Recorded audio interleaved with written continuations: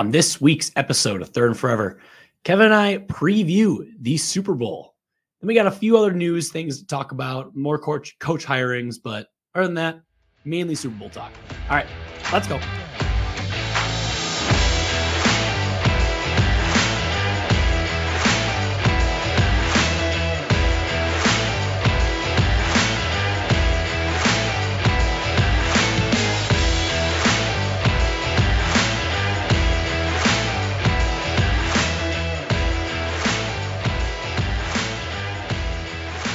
Welcome to this week's episode of Third and Forever, presented by 10,000 Takes. I'm your host, Adam Oz, joined as always by my co-host, Kevin Holm. Kevin, we're back in the OG days. We are without producer Jake today. Yeah, it feels naked to be here without him, but we're pushing through. We're pushing through. So today, as I talked about in the intro, we're going to be spending predominantly all talk about the Super Bowl here. We didn't preview it last week because we had this week to do it, because we're not going to talk about the Pro Bowl other than what an absolute joke it is now. I mean, it's glorified touch. I have hours of Pro Bowl content prepared. I don't understand.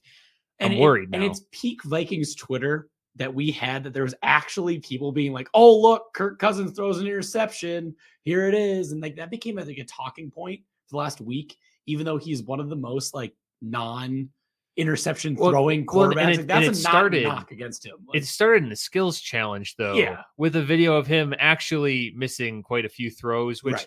And I take that with a grain of salt. I'll be the first one to jump on the, anti-Vikings joke. Well, because it's minus 3 points, like for every pick you throw. Well, and it's minus points, and also it's a fucking Pro Bowl skills challenge. Like, it's not like he's not approaching this with the same level of focus and intensity that he would be, on 3rd and 7 in a playoff game or something. They're just so like dug in. Like Kirk haters are so dug in now, where they absolutely have to jump on every little thing. Yeah, because it's their brand. Like that's their identity. Well, and this is a very big off season for them because they could get what they want. Yeah. So they're very active right now. Yeah, and so like everyone, even now, like we'll talk about. I guess might as well just go through some news now, and we'll end the majority of this episode with the Pro Bowl or with the Super Bowl talk. We're not going to mention Jim Harbaugh except for this sentence right here, and then that's it. Yeah, and so it's not made official. We officially have, like, of the 8 openings, 7 of them are made official. One of which has the asterisk there, just because we have to wait until Monday to talk about it, until after the Super Bowl, to announce that Kevin O'Connell, the Rams offensive coordinator, who was a major, big name. He was the biggest, like the leading candidate for majority of the process, with the exception of like those like 5 days of when Harbaugh Mania that came in from on Saturday to Wednesday. But Kevin O'Connell's been the leading candidate. He will be announced as the next head coach of the Minnesota Vikings. I believe 10th in our franchise. I think that's what it is. 10th head coach in our franchise history. He's 36 years old, from the McVay tree, which we have the Super Bowl we'll talk about is a McVay Bowl. I mean, like it's. I mean, every Super Bowl from now on kind of has like a 75% chance of being a McVay Bowl. Yeah, he's just so prevalent. Yeah, like he and it's something that, like, it's funny that we've gotten a guy from the McVay coaching tree getting to the Super Bowl before Bill Belichick's, which is kind of crazy, but also not crazy to think about, because I feel like Bill teaches guys enough to be successful, but never enough to Sean McVay is like the Jedi, where he kind of spreads his knowledge around. There's a whole bunch of them running around. Yeah. And Bill Belichick is the emperor who just has this string of guys that go out on their own and get killed. Yeah. Like they're good enough to hold a job maybe for a while, but then as soon as it really matters, they fall on their face. So, and a lot of times they come crawling back. Yeah, exactly. Which we've seen with Joe Judge now. Yeah. He's going back in a role with the Patriots because, of course. So the other hirings, the Dolphins kind of went outside the box. Like, this is a guy that, he just has such a. This is like a weird trendy pick. Yeah, like and that's something too. Like, he's an extremely bright guy. We talked about Mike McDaniel as like some guy that kind of came out of nowhere this cycle. I hadn't heard of this guy before like 3 weeks ago. He's basically followed Kyle Shanahan around, like, ever since Kyle Shanahan was on his dad's staff. He just followed him place to place, moving up. Yeah. This year he moved on from their run game coordinator to their full on offensive coordinator for the Niners. super, super knowledgeable guy. He's been in the NFL like in a role since like 2006. So like he's young, but he's not like green by any means. So the Dolphins announced him as their head coach. They went, full on. It was between him and Kellen Moore. So they were always going to go that young, analytical, wonder kid. Yeah, and something that he kind of benefits from over some other more well-established candidates is that, you don't have to pay him as much to lose games. Correct. Where it's like his price is significantly lower. You can spend that money on other things. Yeah. So, and people like look at him, like you listen to him in his press conferences that he has the stereotypical, Cali bro way of talking. Like it's just so. I kind of thought more like Colorado, and he was the one where there were things circling about, he wouldn't go anywhere if they didn't have like recreational weed and stuff like that. I mean, he seems like a funny guy. Like he genuinely seems like a nice dude. Yeah, but... like I think you tweeted it was like guy went from Cali bro to Miami slick. Yeah, because he put a bunch of greased up something in his hair, and he was wearing a full suit when they flew him into Miami. I was like, wow, he has adjusted to his surroundings. Yeah, so he seems to be there was a video of him FaceTiming with Tua, and he's really excited about that. So it looks like they're going to keep going with Tua. I'm excited to see how Tua does, because like Tua's made some throws here and there, but he's been nowhere near what Justin Herbert, Joe Burrow, the other guys in his class have done, obviously. Yeah. So like he's got a lot, he has to prove a lot. So I'm excited to see what the Dolphins do. They have a couple interesting pieces on offense, and it's a completely different direction from Brian Flores. And another one staying down south, New Orleans, not really of a shock, but they kind of had to do it based on the bombshell that Sean Payton just said, peace out, I'm done. For a while, and they elevated Kevin James. Yeah, they elevated Dennis Allen, their defensive coordinator, as their next head coach. I mean, I feel like that's the easiest way to transition from a guy long term there. I think this guy is getting set up to get fired in the next several years because they're going to be bad. Yeah, like he's been very good defensively, but they obviously are in cap hell. I mean, they're like 80 million in the red. They're in cap hell. And even if you go beyond the dollars and cents, you don't have your coach. You don't have your Hall of Fame quarterback. You don't have the backup guy you brought in Jameis Winston. Yeah, you don't know who's under center. You don't have probably your number one wide receiver who's been missing for like 2 years now. And now the news of Mr. Alvin Kamara. The cherry on top is, of course, the battery charges leveled against Kamara right after, or was it after or before the Pro Bowl? It was before the Pro Bowl. It was Saturday night. So the incident happened Saturday night. Bro, imagine like almost killing someone, then going and playing in the Pro Bowl, and then the police are like, "Hey, wait a minute." Yeah, they literally like arrest him like after the Pro Bowl. Like they wait, like they're like, "Okay, we need to go get him," but like he's playing a game, and they arrest him. I mean, you have to respect the Pro Bowl. The Pro Bowl is a very important game, and I think that they made the right decision. But yeah, the details of that story is so bad. I mean, granted, I guess I don't think we have any video that's leaked. There has to be video because it was in a casino. It was like in like a club or part of like a casino or whatever. I don't know. It was somewhere in Las Vegas in a club / casino. But there's definitely video because they had like number of times that Kamara and company like hit this guy. Yeah, and like kicked him and stomped on his like a very face, specific number of times. Like, all I can say, like, it's horrendous, and it just only fuels to the wow, New Orleans Saints players are a piece of shit. And the fact that their name is New Orleans Saints, I don't know, man. Are you suggesting that Kamara thought there was a bounty on that man? Maybe. I don't know. Maybe that's why Sean Payton left. I don't know. Greg Williams was there, unrelated. The Las Vegas penitentiary system football team is looking very good. It is. So I don't know what's going to happen there. I feel like that's going to be like maybe a real thing. I mean, granted, you can get into trouble in any city. But I feel like it's just so much easier to kind of fall down that slippery slope, whatever you want to call it, in a place like Las Vegas over any other city in the country where it's just like, whoops, it's a lot easier to go from 0 to 60 and end up, with a battery charge. And granted, I mean, I guess I don't want to downplay that what apparently happened because that's like a holy shit. Yeah. But another one I don't know if we talked about, but the Jags not going with the most obvious option ever in Byron Leftwich. I don't know how they fumbled the bag on this. Yeah. But now they have Doug Peterson as their head coach. And there's a couple guys in Leftwich who look like they're not going to have new jobs. And they did interview in a couple places and kind of these high profile guys. And I'm still in the camp of like the enemies, like interviewing because like you always should interview, but I feel like he just doesn't want to go anywhere. Yeah. Like, and actually, I mean, there might be, what if he's a terrible interview too? Yeah. And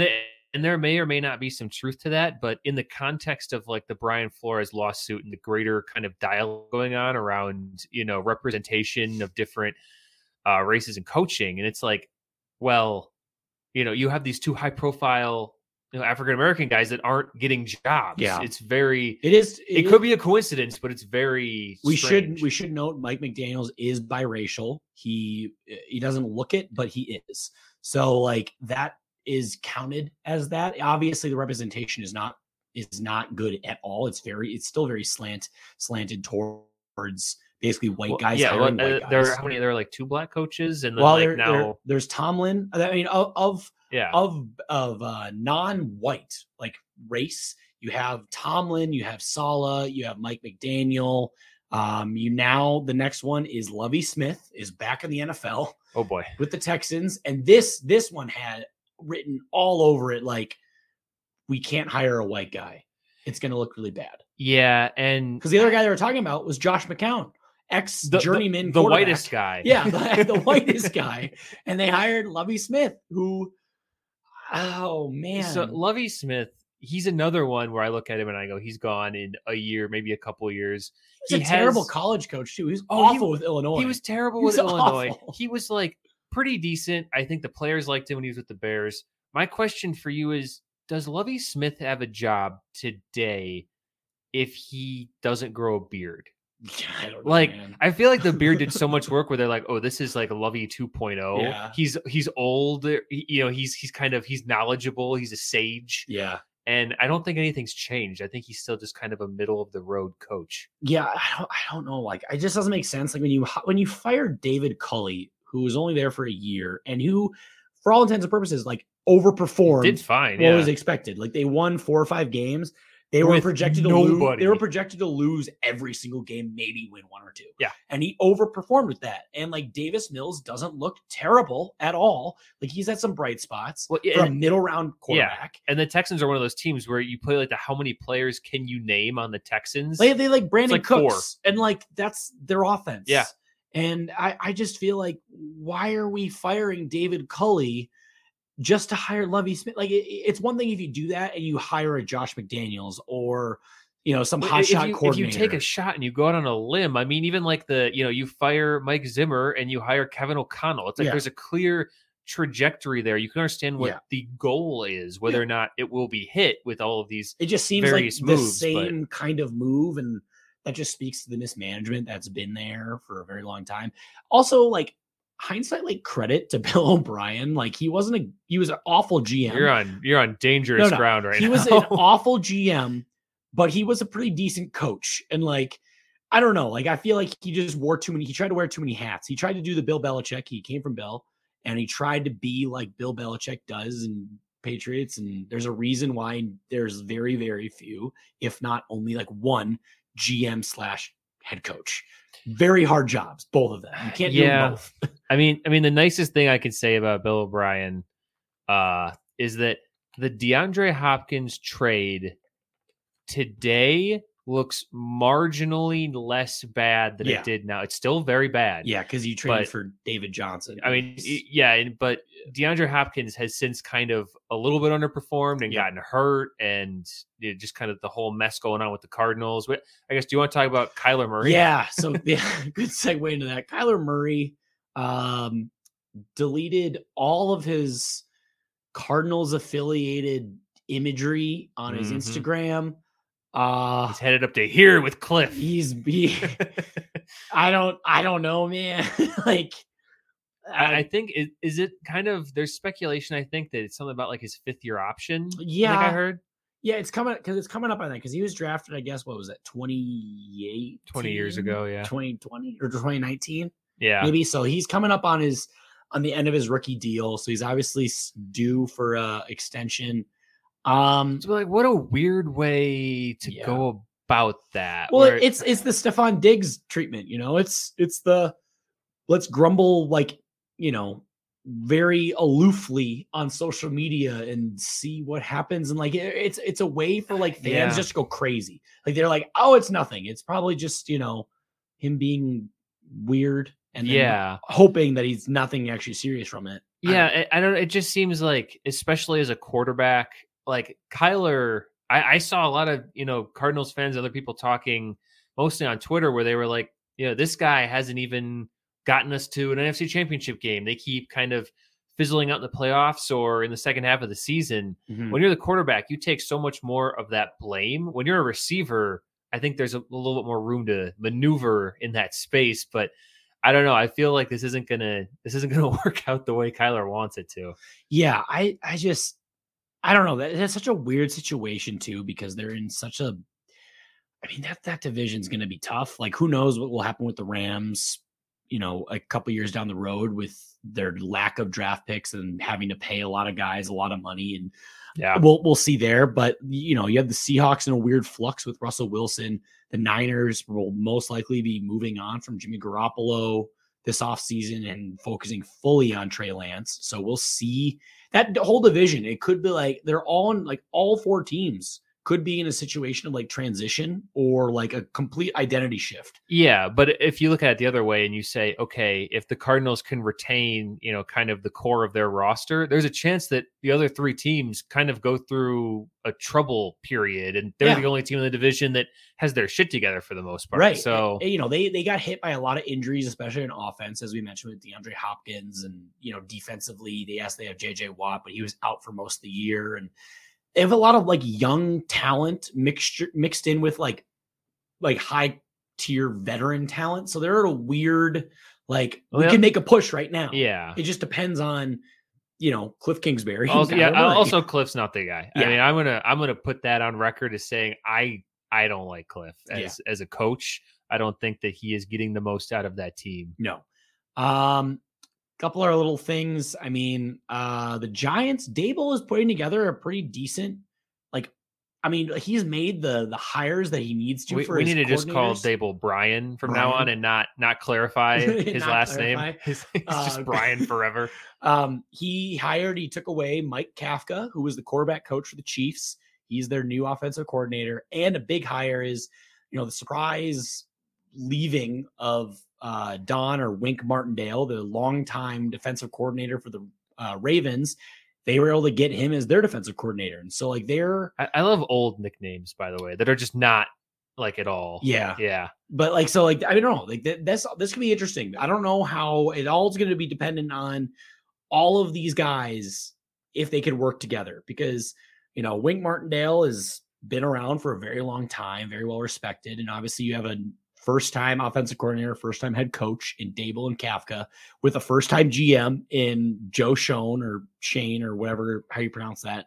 But you have the veteran leadership of a Danny Dimes to kind of make sure the ship stays on track. It's like, I mean, the Giants are, I don't know, man. Like, they're such a weird nucleus right now, and you got Danny Dimes, you got Saquon, or the corpse of Saquon, Kadarius Toney, you got Kenny Galladay getting paid like $500,000 per ball he caught this year, like very very touchdowns. Weird. It's I don't know, that's an interesting team to look forward to, or to keep an eye on, I guess, as much as you want to. Also, you've kind of been avoiding mentioning the biggest news since our last show. Ooh, what's this? It's Bisaccia time, or Bisaccia. How the fuck do you say? Okay, Bisaccia. Okay, I need to set the record straight. I've heard both. Yeah, that's pretty embarrassing that you don't even know. So it's Bisaccia. Dude, I can't pronounce our GM's name. I don't know anyone's name in the building. I know who I'm talking about. The people know who I'm talking about. But the Packers, I mean, they made a move. I'm happy about it. Yeah. They hire Rich Bisaccia to serve as the special teams coordinator. Mm-hmm. RIP Mo Drayton. And I heard a lot of people trying to like rain on the parade of that on Twitter, where they were like, his special teams unit was only ranked like 16th out of 32. And I'm over here, I'm like, guys, average is I would love average. Right. I would kill. You don't need to have, as long as your like special teams isn't detrimental, then you say if it costs you like a divisional playoff game all by itself, single-handedly, like that's the kind of thing we want to avoid. To be fair, it shouldn't have been that much of an impact. I mean, there were other parts of the team that let us down too. But like, if on fourth down they just run into the back of the end zone and it's a safety, the Packers win that game. So it's like the collapse of special teams. It could have been highlighted more, and I'm glad they did something about it. And we'll see, because Rich Bisaccia, his special teams units have never had a blocked kick or punt ever. We'll see if that streak can continue. It's an unstoppable force and an immovable object with Bisaccia and the special teams. When we unit. Literally saw two blocked, like a blocked punt and a blocked field goal in that one game. So we'll see. We'll see if that can hold up. But no, that was a great hire. But at least they're not promoting an assistant again who's going to suck again. So meanwhile, we lost Ryan Ficken, which is a bummer. But like, as long as the guy that comes in is not going to be just horrendous, then I'm okay with it. I don't know who that is. He was our special teams coordinator this year, which our special teams is actually much better than what it used to be. So that's kind of it for news. That's at least what I got. No, I don't have anything else. All right, let's go on our Super Bowl. It is, of course, the Rams hosting, even though they're the away team technically, because it alternates AFC, NFC. They're gonna wear those dumb eggshell uniforms, aren't they? It's bone, I believe, is the color they call it. I hate it. It's bone. So the Rams and the Bengals face off in the Super Bowl this year. What is it? Is it 55, 56? What? I don't even know. I can't. Roman numerals 56. Are hard. Okay, yeah, Super Bowl 56. That's what it is. So in 56, the line right now is set at the Rams are favored 4 points. Over under set at 48.5. I've been flip-flopping a little bit how I feel about this. So like, let's just go through. I feel like I flip-flop every Super Bowl. Yeah. Like the week leading up, I think about it and I kind of twist myself in knots. Yeah. Let's go through each of the team's seasons, how they got here. Let's start with the NFC, the host team, even though they're the away team technically. The LA Rams, they went 12-5 in the regular season. They won the NFC West. Obviously, their big splash move was trading Jared Goff for Matthew Stafford. They acquired Von Miller.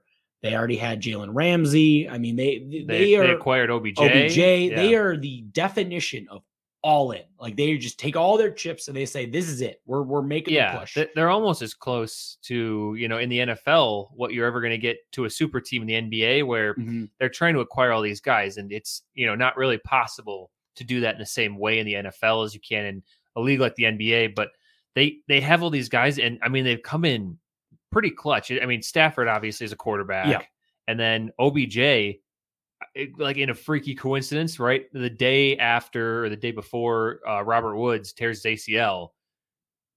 I mean, you can't make it up. The freaky coincidence there that you get to keep a solid number 2 wide receiver on your team. And this is something too, like what we've seen, so Matthew Stafford, just for context, his numbers this year, he tied are phenomenal. He tied his touchdown high mark in his career. With 41 touchdowns, 4,886 yards, completing 60% or 67% of his passes, but he does have 17 interceptions. We've seen a couple of games. Is that including the postseason? No. How many including the postseason? 18. 18? Yeah. Should be 19 because that one got dropped and it wasn't logged. Okay. Correct. It should have been. like the fact that I mean, that absolutely should have been an interception.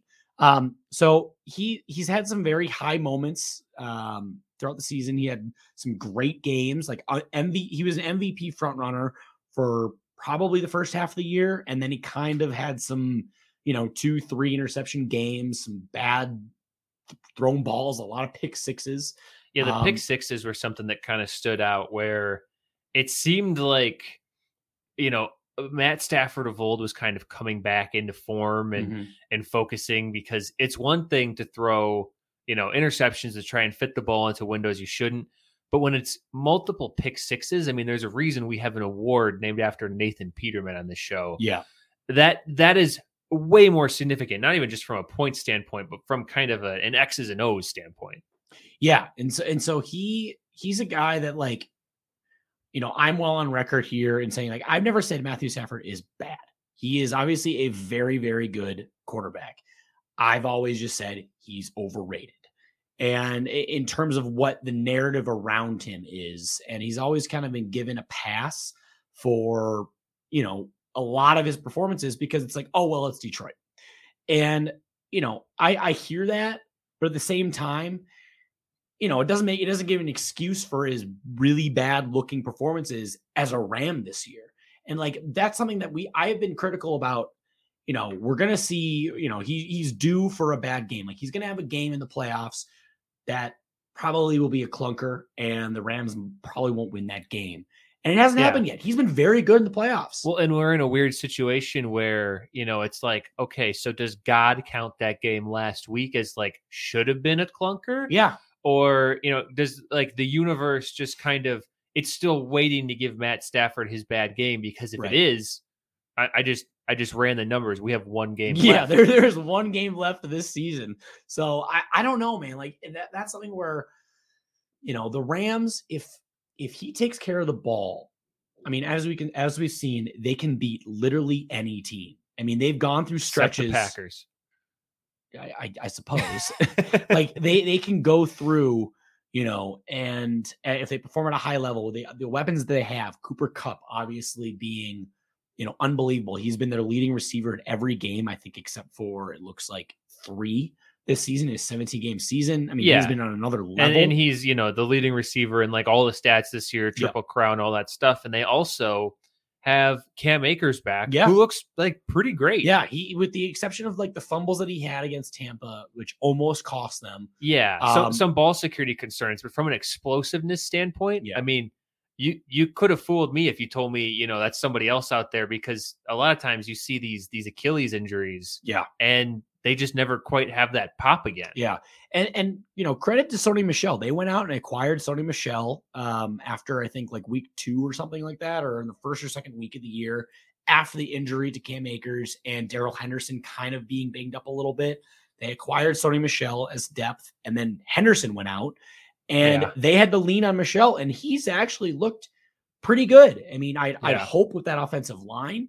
I mean, they're the number 1 rated pass blocking offensive line. I don't know where their numbers are on the run blocking, but I'm sure not awful at all. Yeah. And so I he's kind of stepped in, and then obviously now, as we've mentioned, Cam Akers has come back into near full capacity, probably not there yet, but still pretty dang close. And with the 1-2 combo of them, they don't have any issue running the ball.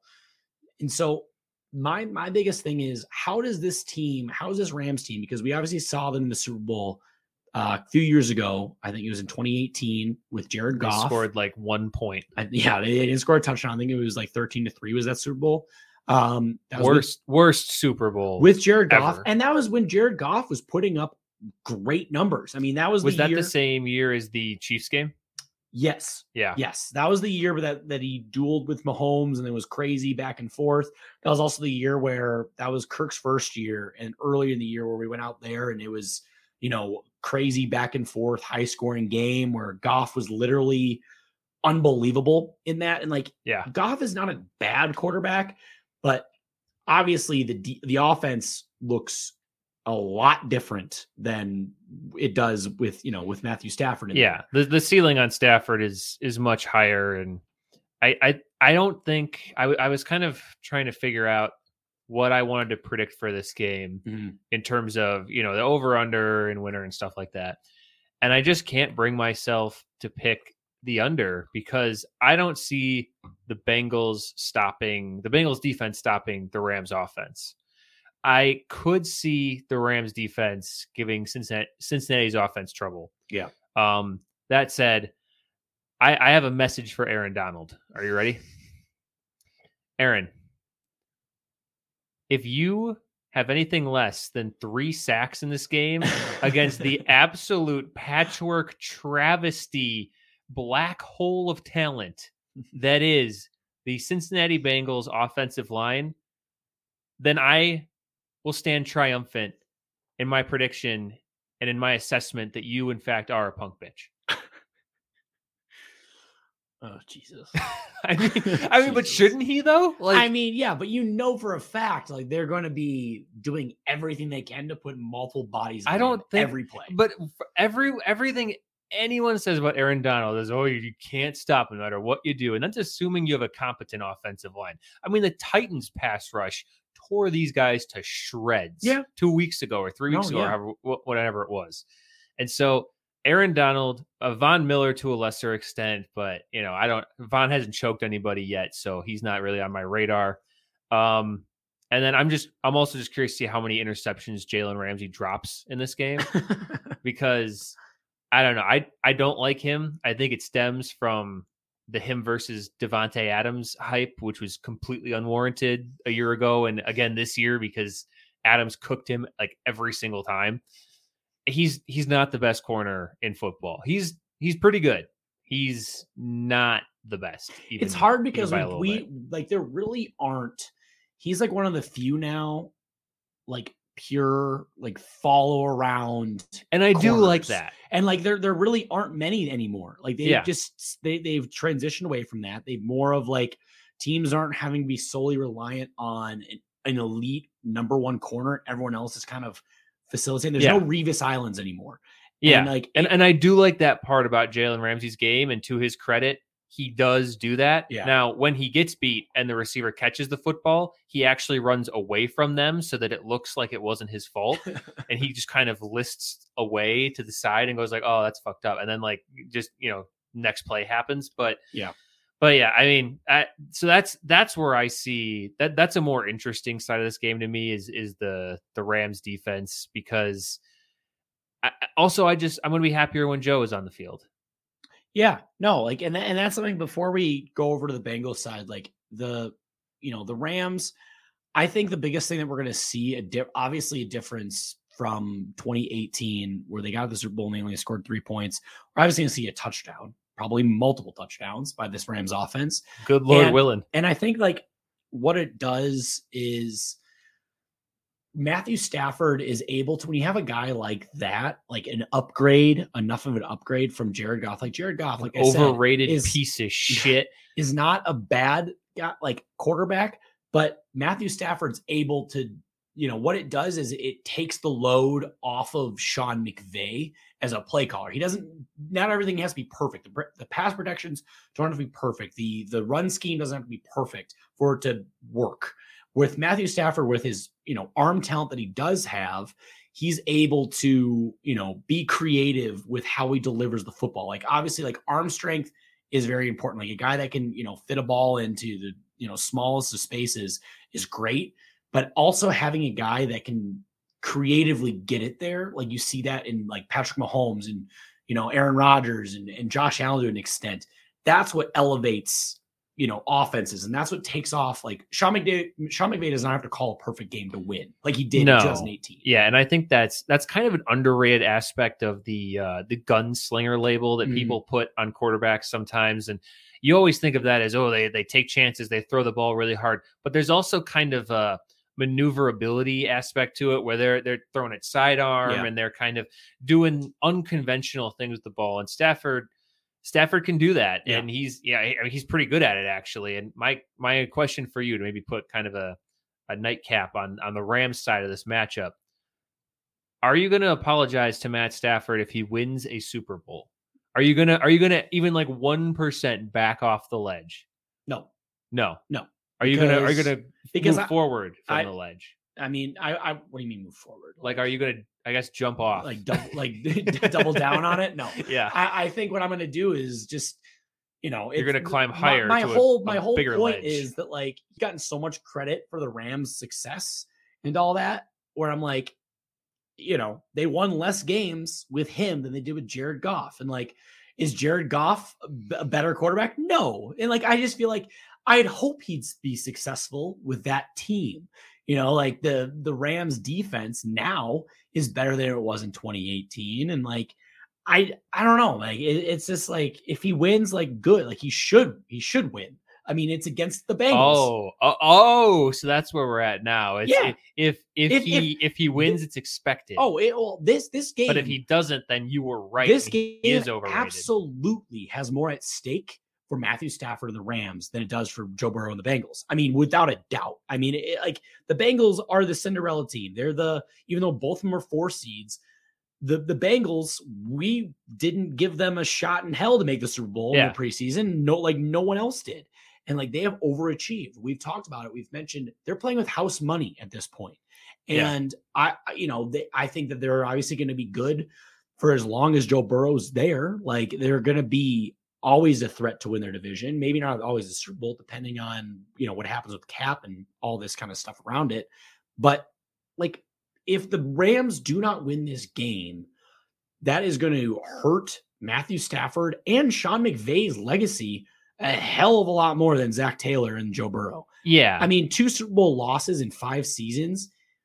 Yes, you got there, but you can't close. Yeah. That's running into Kyle Shanahan territory. It'd be super embarrassing to go there twice and lose. But I just recognized game, as an amateur take artist myself, I just want to give you a shout out there where if they win, it was expected. Yeah. And if they lose, you expected Stafford to crumble. I can't lose. No, that's the best way to be. It is what it is. Because I've somehow finagled myself into these anti-Aaron Donald positions. It's basically a can't win. Yeah. So I respect the can't lose. Yeah, you're calling arguably the best player at football, one of the best players, probably one of the best defensive players ever. I'm so glad that I had an overlap between the Tom Brady slander and the Aaron Donald slander, so there was no gap whatsoever because no one knew Tom was going to retire. Yeah. And during this season I was I feel like I need someone else just in case. Yeah. And it worked. You found someone and you just happen to pick the guy that's probably going to go down as one of the best, if not the best defensive players. And if he ever. Just stops choking people, I'll stop calling him that. People got to quit calling him a punk bitch. He's going to choke you out. He's going to choke you out. You think he's on Twitter and he sees a clip and he's like, I'm going to choke so many offensive linemen. That made me so upset. Yeah, man. He doesn't like it. So I don't know. I think if Matthew Stafford goes out and lights up the Bengals and plays phenomenal and doesn't have a blow-up game in the playoffs like I thought he would, hats off, credit where credit is due. Yeah. But also at the same time, that's expected for what they gave up for him. He has to do that. And I'm sorry, it's not fair, but at the same time, sorry, that's how the cards are written. You have to do that. It is fair. And it's what we talked about a couple of weeks ago, where every week Matt Stafford flips a coin. He's the two-face of the NFL. It's not about what's right. It's about what's fair. Yeah. He's going to flip it again this week. We'll see. All right, let's go to AFC. Go to the Bengals. I feel like if you're the 10 Rams fans, with the exception of them, everyone should be rooting for the Bengals. Yeah. Short aside, did you see the Rams pep rally this week? No. It looked like a high school football game. It was the saddest LA fucking does not thing. Give a shit about the NFL. Yeah, the Bengals filled their entire lower bowl. Yeah, it's just it's so one-sided on what that city is actually about. They're all about the Lakers, and to a lesser extent now that the Dodgers, and maybe if football, it's USC. That's all they care about. It just they don't care about the Rams and avocado toast. Yeah, exactly. Yeah. And TikTok. And movies. And skateboards. Yeah, and no rain and sunscreen, and fresh water and surfing, lakes, even though they're the Lakers. Yeah, forest. No, you fuck LA. So we got the Bengals, who, as we mentioned, didn't give them much of a shot. They're the fun story. They are a true Cinderella. Yeah, and it's something I'm happy that had them in the AFC Championship game. That was because it was playing against the Titans, who I just didn't think were that good. And I didn't have them winning. I didn't see them winning against the Chiefs, as you mentioned last week, and they did.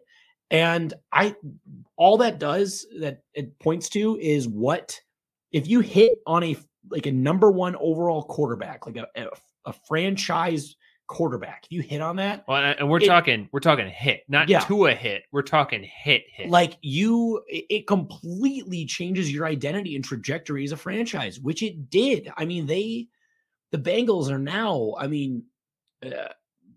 as we've mentioned, or as we've seen, they can get to the Super Bowl. They might win one. And like, who's to say they can't win multiple with Joe Burrow? Like, he just wins. Yeah.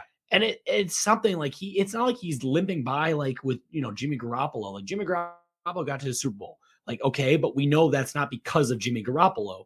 But Joe Burrow, went 10-6 this year as a starter. He completed 70% of his passes, led the NFL in passer rate and completion percentage, 4,611 yards, 34 touchdowns, 14 interceptions. He averaged 8.9 yards per pass, which led the NFL as well. He was also sacked the most times, which we predicted or saw that happening. And all of this is coming off of a gruesome season-ending injury in the middle of last season. Like the Bengals, as we've seen the playoffs, they are never out of it. Like they claw their way back into this game. And that's why I'm like, as we saw last week. Yeah. If we see the Bengals get down, a couple scores, it's like, okay, it's not over. Like, if the Bengals start out hot, I mean, I'd have a hard time seeing them lose. Like if they start out slow, I'm like, okay, we've seen it before. I honestly think we may have been given kind of a blueprint of this game in two different halves already in the playoffs. Mm-hmm. Rams get out to an early lead, similar to Rams Bucks. Bengals go down early, similar to Bengals Chiefs. And then there is a ferocious comeback. And at the end, it's, it could go either way kind of situation. I can really see something like that happening. Yeah. The Bengals are a young team. Their two biggest pieces on offense are, rookie or sophomore year. It's a big stage, and not to say that they can't handle it, but I think that there's going to be a little bit of a lurch out the gate, and kind of take a minute to get into the zone and get into a rhythm. And I think the Rams are the opposite of that, where Stafford is very experienced, not in a Super Bowl, but just in his career. Guys on the Rams know what's going on a lot more. They have more experience. And so I think we were given kind of a preview here earlier in the playoffs. Yeah. It's something like you look at their season as how they went. I mean, they obviously they started off the season by beating the Vikings in overtime. It feels like 500 I know. We've already talked about that. And then they come back and lose to Chicago. And then they go on a little bit of a run. They win the next two. Then they lose to Green Bay in overtime, where it was just kickers deciding when to make a kick, which is super bizarre because McPherson's now has been unbelievable. Yeah. And like he got out all of his misses in one game. Like he went out before the Tennessee kick and said, "Oh my gosh, I can't believe we're going to the AFC Championship game." Like before he went and kicked it. Yeah. And it was not a chip shot. Like it was it was like a 51-yarder or whatever. And like then they go on, they win at Detroit, at Baltimore. So they're 5-2. Then they hit a bit of a skid. They lose the Jets, and then they lose to Cleveland, who we saw Cleveland is not who we thought they would be. And they lost to Cleveland, 41-16. They got lit up by Cleveland, and they had their bye. And then you could see like they needed that. And then they went into into Las Vegas. They won pretty big against the Raiders there, stomped the Steelers. They did lose to the Chargers. They gave up a lot of points again. This is the trend. They give up, a lot of points, it seems like, in their last handful of losses. They lose to the Niners, which at the time it might have looked a little worse, but the Niners, ended up being a very good team. Yeah. And then they go on a bit of a run, and obviously it got capped off with the Kansas City win, which was like we're legit. And then they didn't play Joe Burrow didn't play in the last game. I was going to say, it's like a 6-win straight run with a loss thrown in there in the final week of the regular season because the starters weren't playing, which is valid. Even when it's the Packers, it doesn't matter but which Joe Burrow team. didn't play at all that whole game. Well, it's not like he played the first half and was losing the Lions at halftime. Yeah, but Joe Burrow's toe is fine, and so there's a lot of variables that go into. We're not here to discuss where Aaron Rodgers is buying houses like everyone on fucking Twitter. Yeah. But yeah. So and so they go on this run, right? Mm-hmm. And it's kind of like at every step of the way, people thought maybe they're going to lose to the Raiders. Okay, they're definitely going to lose to the Titans. Okay, there's no way they beat the Chiefs twice in the space of like 6 weeks. Yeah. And there's a lot of people, and there's kind of a smart, like a very small part of my brain that's smart, and it's telling me that the Rams are going to win. Yeah, and I'm not listening. It's an ultimate head versus heart argument. And like that's where I feel so like I'm gonna ask who you think is actually gonna win this game. We're gonna end with that. And like who I think or who I feel. Well, that's the thing. Like who your prediction is. And like it is the ultimate head versus heart. Like my brain and every part of me being, is involved in the NFL as I can, or as tries to be as involved in the NFL as I can, tells me being like, it's got to be the Rams. But at the same time, it's like the Bengals, they might have that lightning in a bottle. Like, yeah. And I don't know. And it's only one game. And I something else that I just want to touch on briefly. What's really hot in the streets now with Cincinnati going to the Super Bowl? Skyline Chili. Oh, Skyline Chili is always hot in the streets, regardless. But no, Harambe memes are on a massive come up recently. Yeah, like they had, who was it? Like one of their players. He was it Hubbard? Yeah, it was Hubbard. He was on Part of My Take. Part of My Take was like, we're doing this for Harambe, and like, and it was a joke, but it was quoted out of context, like everywhere is like this very serious, like we're doing it for Harambe. Yeah, well, and it's something like Joe Burrow has a chance to be the first quarterback in NFL history or ever to win the Heisman, the national championship, and the Super Bowl. It's kind of crazy that's never happened. It's crazy, but it's kind of like that whole like the MVP doesn't win the Super Bowl kind of thing. Like, but that's just that year. Yeah, like, this is like ever. Like you don't have to be like doing it certain years. Like no Heisman winning quarterback has won both the national championship and the Super Bowl, and like that's as So if there's a quarterback that wins the Heisman and the championship, do not draft him because that's just the trend. I'm just a math guy. Yeah. So I don't know what we're going to see necessarily from this Bengals defense. Like they've been outperforming.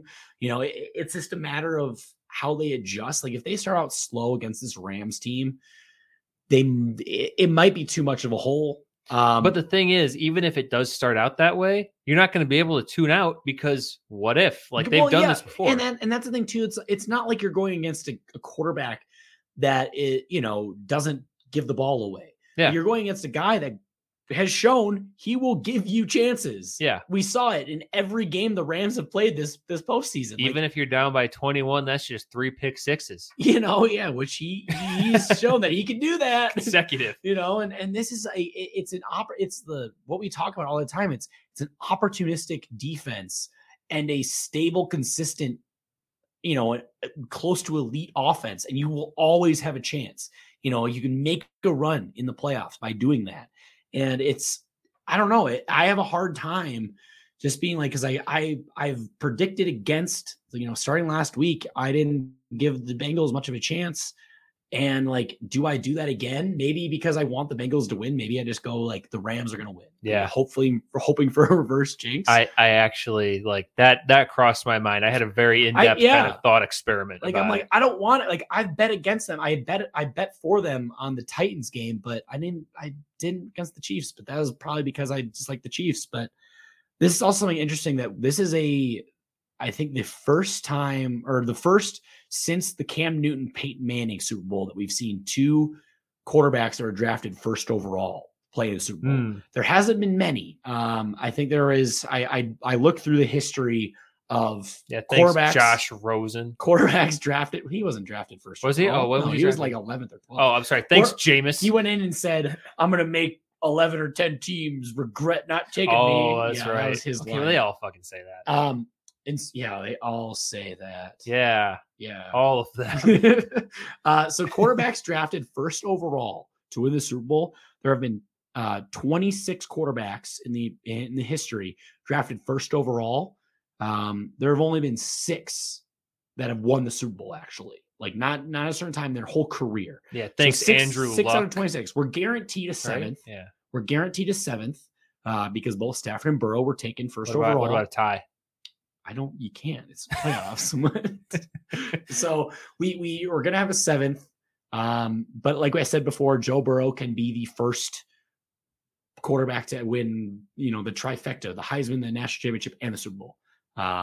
So I don't know about this game. It's also interesting. I mean, he can be the first quarterback to do that. Correct. Yeah.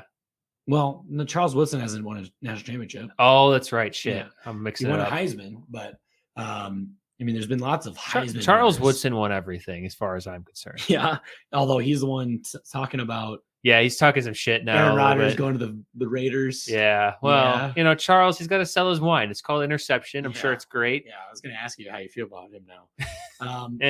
So it's also interesting about this game because Zach Taylor, came from McVay. He is a couple years older than McVay, but he was his he was his quarterback coach when he was hired by the Bengals in the 2018-2019 offseason. His first year, obviously, bad. They went 2-14. They had the number 1 overall pick. Yeah, solidly bad. Very bad. And then the next year, they had Joe Burrow. And yes, he played 10 games, but they still went 2-7-1 with him. He did show flashes. 13 touchdowns, only 5 picks. Had some good moments. But they still ended the season, 4-11-1. Mm-hmm. And then this year, 10-7. That was enough to win the AFC North because the Browns vastly underperformed. The Ravens vastly underperformed, and then the Steelers kind of did what the Steelers died with Big Ben, yeah. But they got the Super Bowl, and it just shows that he was on the cusp of being like the hottest name or one of the biggest names to be fired. Well, yeah, he was a big hot seat guy before the season started. Yeah, and no way is he being fired anytime soon, and that just shows what getting to a Super Bowl means. And it just if he loses this game, he'll be right back on the hot seat. They just fire him. It is interesting because it's how much of it is having Joe Burrow and Jamar Chase and T. Higgins and these young guys they have in there, they didn't. Yeah, but it's not nothing. You can't make it there in on the backs of a couple good offensive players. They're not winning in spite of him. Yeah, it's not he does have his offense. He's their offensive play caller. Yeah, I always want to exercise some caution because even the Mike McCarthy's of the world can win a Super Bowl if the stars fucking align. But he does deserve credit for getting them here. Yeah, and they have a chance. What if he gets a watermelon? Mike McCarthy ships him. What? Yeah, he said I didn't get to use this. Please. Zach's no, I'm good, thank you. I feel like Zach Taylor couldn't smash the watermelon. I feel like he'd have to like when Theon tried to cut the guy's head off in Game of Thrones. It took him 8 swings. No, he'd be like, wait, why do we have to smash it? Can we just cut it and eat it? It's a waste. What are we doing here? I love watermelon. Yeah, no. Why did we give Zach Taylor that voice? He comes and be like, Zach attack, y'all, and just Smithards hit it. Just oh god. No, this is something that I don't know if you saw this on their before they left Cincinnati when they were they're what's it called? Getting on the rally. Oh yeah, the pep rally. Where CJ Uzama, the ooze, Big Uzi Vert. He was walking up, not so fast. He was walking up the stage, ripped off or took off his knee brace, and said, and he goes, "I ain't missing the biggest game of my career," and he's trying to play. Wait, I don't know. His ACL is torn, right? We've established that it is not intact. He ripped it off and started running around. I don't know if he's actually going to play or not. Did he Tiny Tim us in real life? Maybe. I don't know. So he might play. Okay. Well, so we'll see. Keep an eye out for a Big Uzi Vert out there. I hope he plays, assuming that he's not going to his leg isn't going to fall off if he tries to do something out there. But that's a magical story. Yeah. So obviously the biggest question about the Bengals is how do you stop, or I don't know if you can stop, but slow down Cooper Kupp. That's the number one question. It's been done before this season. Look what they did. Look what they did in the second half against the Chiefs. Yeah. It's possible. This is a team that they have the talent on defense, or at least schematically, to take away guys and to make you work for it. Well, and they were heavily disguising a lot of their coverages and stuff like that in the second half of the Chiefs game. And not to get too into the X's and O's that I don't actually really know what I'm talking about, but I know enough to know what I do know, which is that they were being pretty tricky and kind of confusing Mahomes a little bit. And if you can confuse Patrick Mahomes, you can probably confuse Matt Stafford. Yeah, you'd think so. They kept making it look like they're having a single high safety, but then they started bringing it more. Well, they would rotate into too high, or they would rotate into the other side single high. A lot of it because it has to be as the ball is being snapped. Yeah, because that's something where Stafford is able to get up and adjust for coverages that he sees. Like you can't tip your hand to a guy like Stafford, like any veteran quarterback. Like they've seen everything. So you have to be very careful how you disguise things and just make them second guess. And Stafford will give you chances. Like if you make it, like he's going to think that something's there, and he loves that back shoulder, kind of comeback route. Like he loves that ball, like 15, 20 yards downfield. He loves that 40-yard bomb, kind of like 500 dead or alive, just whoever's out there. It makes announcers second guess if he's hurt. Yeah. Like it's something where he'll give you chances. And that's something that if the Bengals capitalize, I really like their chances. I think this is actually going to be a very entertaining game. Like I'm going to be shocked if it's a blowout one way or the other. I just don't see it. Fingers crossed. Fingers crossed. Like we've knock actually. On wood if you're with. No, not anymore. Not anymore. No, I'd like to retract my wood. We've been very, very fortunate. The last handful of Super Bowls have been very entertaining. The exception, like last year's, probably the last one that was like a blowout, quote unquote. Yeah. With that, but like with a team like the Chiefs, you could never like call them out of it. No, I kept watching. I did too. Like I'm like, I feel like it's going to be close. Like they're gonna come right back into it. We saw it literally. You have to see like the Mahomes like sideways body throw. Yeah, there's all like kinds of almost stuff going doing, on. Making ridiculous throws. But yeah. I don't know. I think the Bengals are going to come ready to play, and that's where. Do you want to go into predictions? Yeah. So in terms of the experts, like ESPN came out with where they polled experts. I think it was, how many was it? 35. What's 35 plus 29? What is that? It's 64. 60. What? 35, 29. Yeah, 64. Yeah, 64. How dare you question? Well, I was reading something wrong. 64. So 64 various experts, whether that was beat writers for the team for ESPN or like beat writers for the team shouldn't be allowed. Well, no. Well, it was like all teams. Oh, it was. Okay. They did have. I didn't see the Rams. We asked all the Bengals beat writers who was going to win. I was looking. I didn't see the Rams, but the Bengals one did go in there. Okay. But there's a bunch of guys, like a bunch of talking heads, analysts, reporters, all over the place. So it was basically losers, just the media. Yeah. So 35 of the 64 predicted the Rams to win. Couple ranging in score. A lot of them, there are a handful of multiple scores, but for the most part, pretty close. And then 29 picked the Bengals. I feel like that's closer than I thought it would be. I thought it would be a little more lopsided Rams. Yeah, I think a lot of people are swept up in the romanticism of the Bengals. Like the Cinderella story. Yeah, no, I mean, and that's true. Because like I'm sure like they're like us, being like, I keep counting them out, but they keep winning. Hey, they're not like us. We're better. We're better than them. Yeah, we don't get paid to do this. Yeah. It's for the love of the game. All right. What do you think for this game? I kind of said at the top. Yeah, two schools of thought here. Yeah, and I've been going back and forth, and it actually hasn't been so much like logic based as the opposite, where I was like, man, I want the Bengals to win, and I can see a path. And then I thought, but if I predict it, they're going to lose. Yeah. And so this is kind of a mental health journey for me. I'm going to go with my gut, and I'm going to take the Bengals and try to prove to myself that the universe doesn't give a shit what I say into this microphone. And I know it's going to come back to haunt me, and my superstition is going to get just worse. Okay. But that's where I'm going with it. Okay. Yeah. How about you? Wait, so you went with the Bengals? Yes. Okay. Oh, God. No, I don't want to do it because do it. I was hoping that we wouldn't do both. All right. So here's my thought process. Mm-hmm. I was wrong. I picked against the Bengals against the Chiefs. We both did. Correct. But we both had them in that game. But credit to us. But I did pick the Bengals over the Titans, which was an upset. I mean, it was a 4-1. So are you going to go every Tennessee. Other?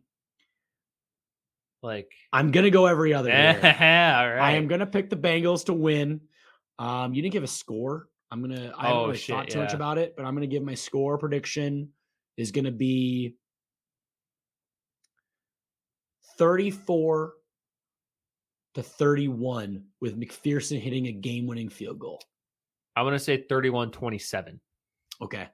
I like that. That's usually what I lean I on. I love the 4 point because it means that you got some drama. That's where I usually lean on. But I feel like what we're going to see is the Bengals getting to, I don't know. I think both teams, I see them getting both to 31, whether it's who gets what where. Also, my 31 is 1 touchdown and 8 field goals. So, okay. Yeah.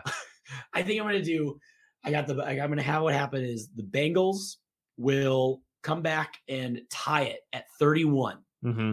Stafford will have his, culmination drive. Oh yeah, his career in this moment. Moment drive, and he's going to try to force a ball to Cooper Kupp. To Odell Beckham Jr. No, come on, let's combine them. Force it to Cooper Kupp because he's so reliant on him, and we saw it with the interception that he threw against the Niners, where he tried to force a ball to Cooper Kupp. How about he's forcing a ball to Cooper Kupp, and Odell is like running a shallower route and like tips it in his own effort. He's like, oh, it's to me. Yeah, and that's the problem. No, I'm gonna have it where Von Bell, who has been a sneaky defensive MVP for this Bengals team this year, especially in the playoffs, is going to make a great read on the ball and intercept it, and Joe Burrow is going to get them into field goal range, and Evan McPherson, because of course he is going to drill the game-winning field goal. That's what I think is going to happen. I think that would be the absolute best. I mean, it gives you, we're going to see drama, I think. And I'm, I hope I'm right. I hope it doesn't come down to it because it's me stressful, but based on the narrative would be so perfect. Yeah. And so perfect. I mean, I guess speaking to our own little wish list here, I selfishly want OBJ to get hit in the face with 10 balls and not catch any of them. Just to validate my take. He's been really solid for them in the playoffs too. He's been really good in the playoffs. I think he's overrated just because he played in Cleveland and everyone feels so sorry for. Is this sounding familiar to you? No. Oh, it's your Matt Stafford take, but it's about a guy who's actually washed. Well, and that's the thing too. The media narrative around OBJ is vastly different than Matthew Stafford. Now, I will say, the awards are, I guess tonight. If you're listening to this on Thursday, Dad of the Year got to go to OBJ's dad. Yeah, I mean, it's got to be what a moment for him to get it. You just gonna be all right, guys, here's what you got to do. This is how you get your son. Did you see him talking to Debo after the NFC Championship? Yeah. And they were talking about video editing software. Yeah. All right. I don't think I have anything left for this game. I feel like we've talked enough about it. No, yeah. I mean, we've hit the 1 hour mark for one game, so it's definitely the second most in depth we've been this year after dissecting the Packers' loss in the playoffs. Hey, well, let's go back to that game. Yeah, so here's what happened. So the real issue, Alan Lazard, right? He's wide open. And Rodgers goes, nah, Devontae down there somewhere.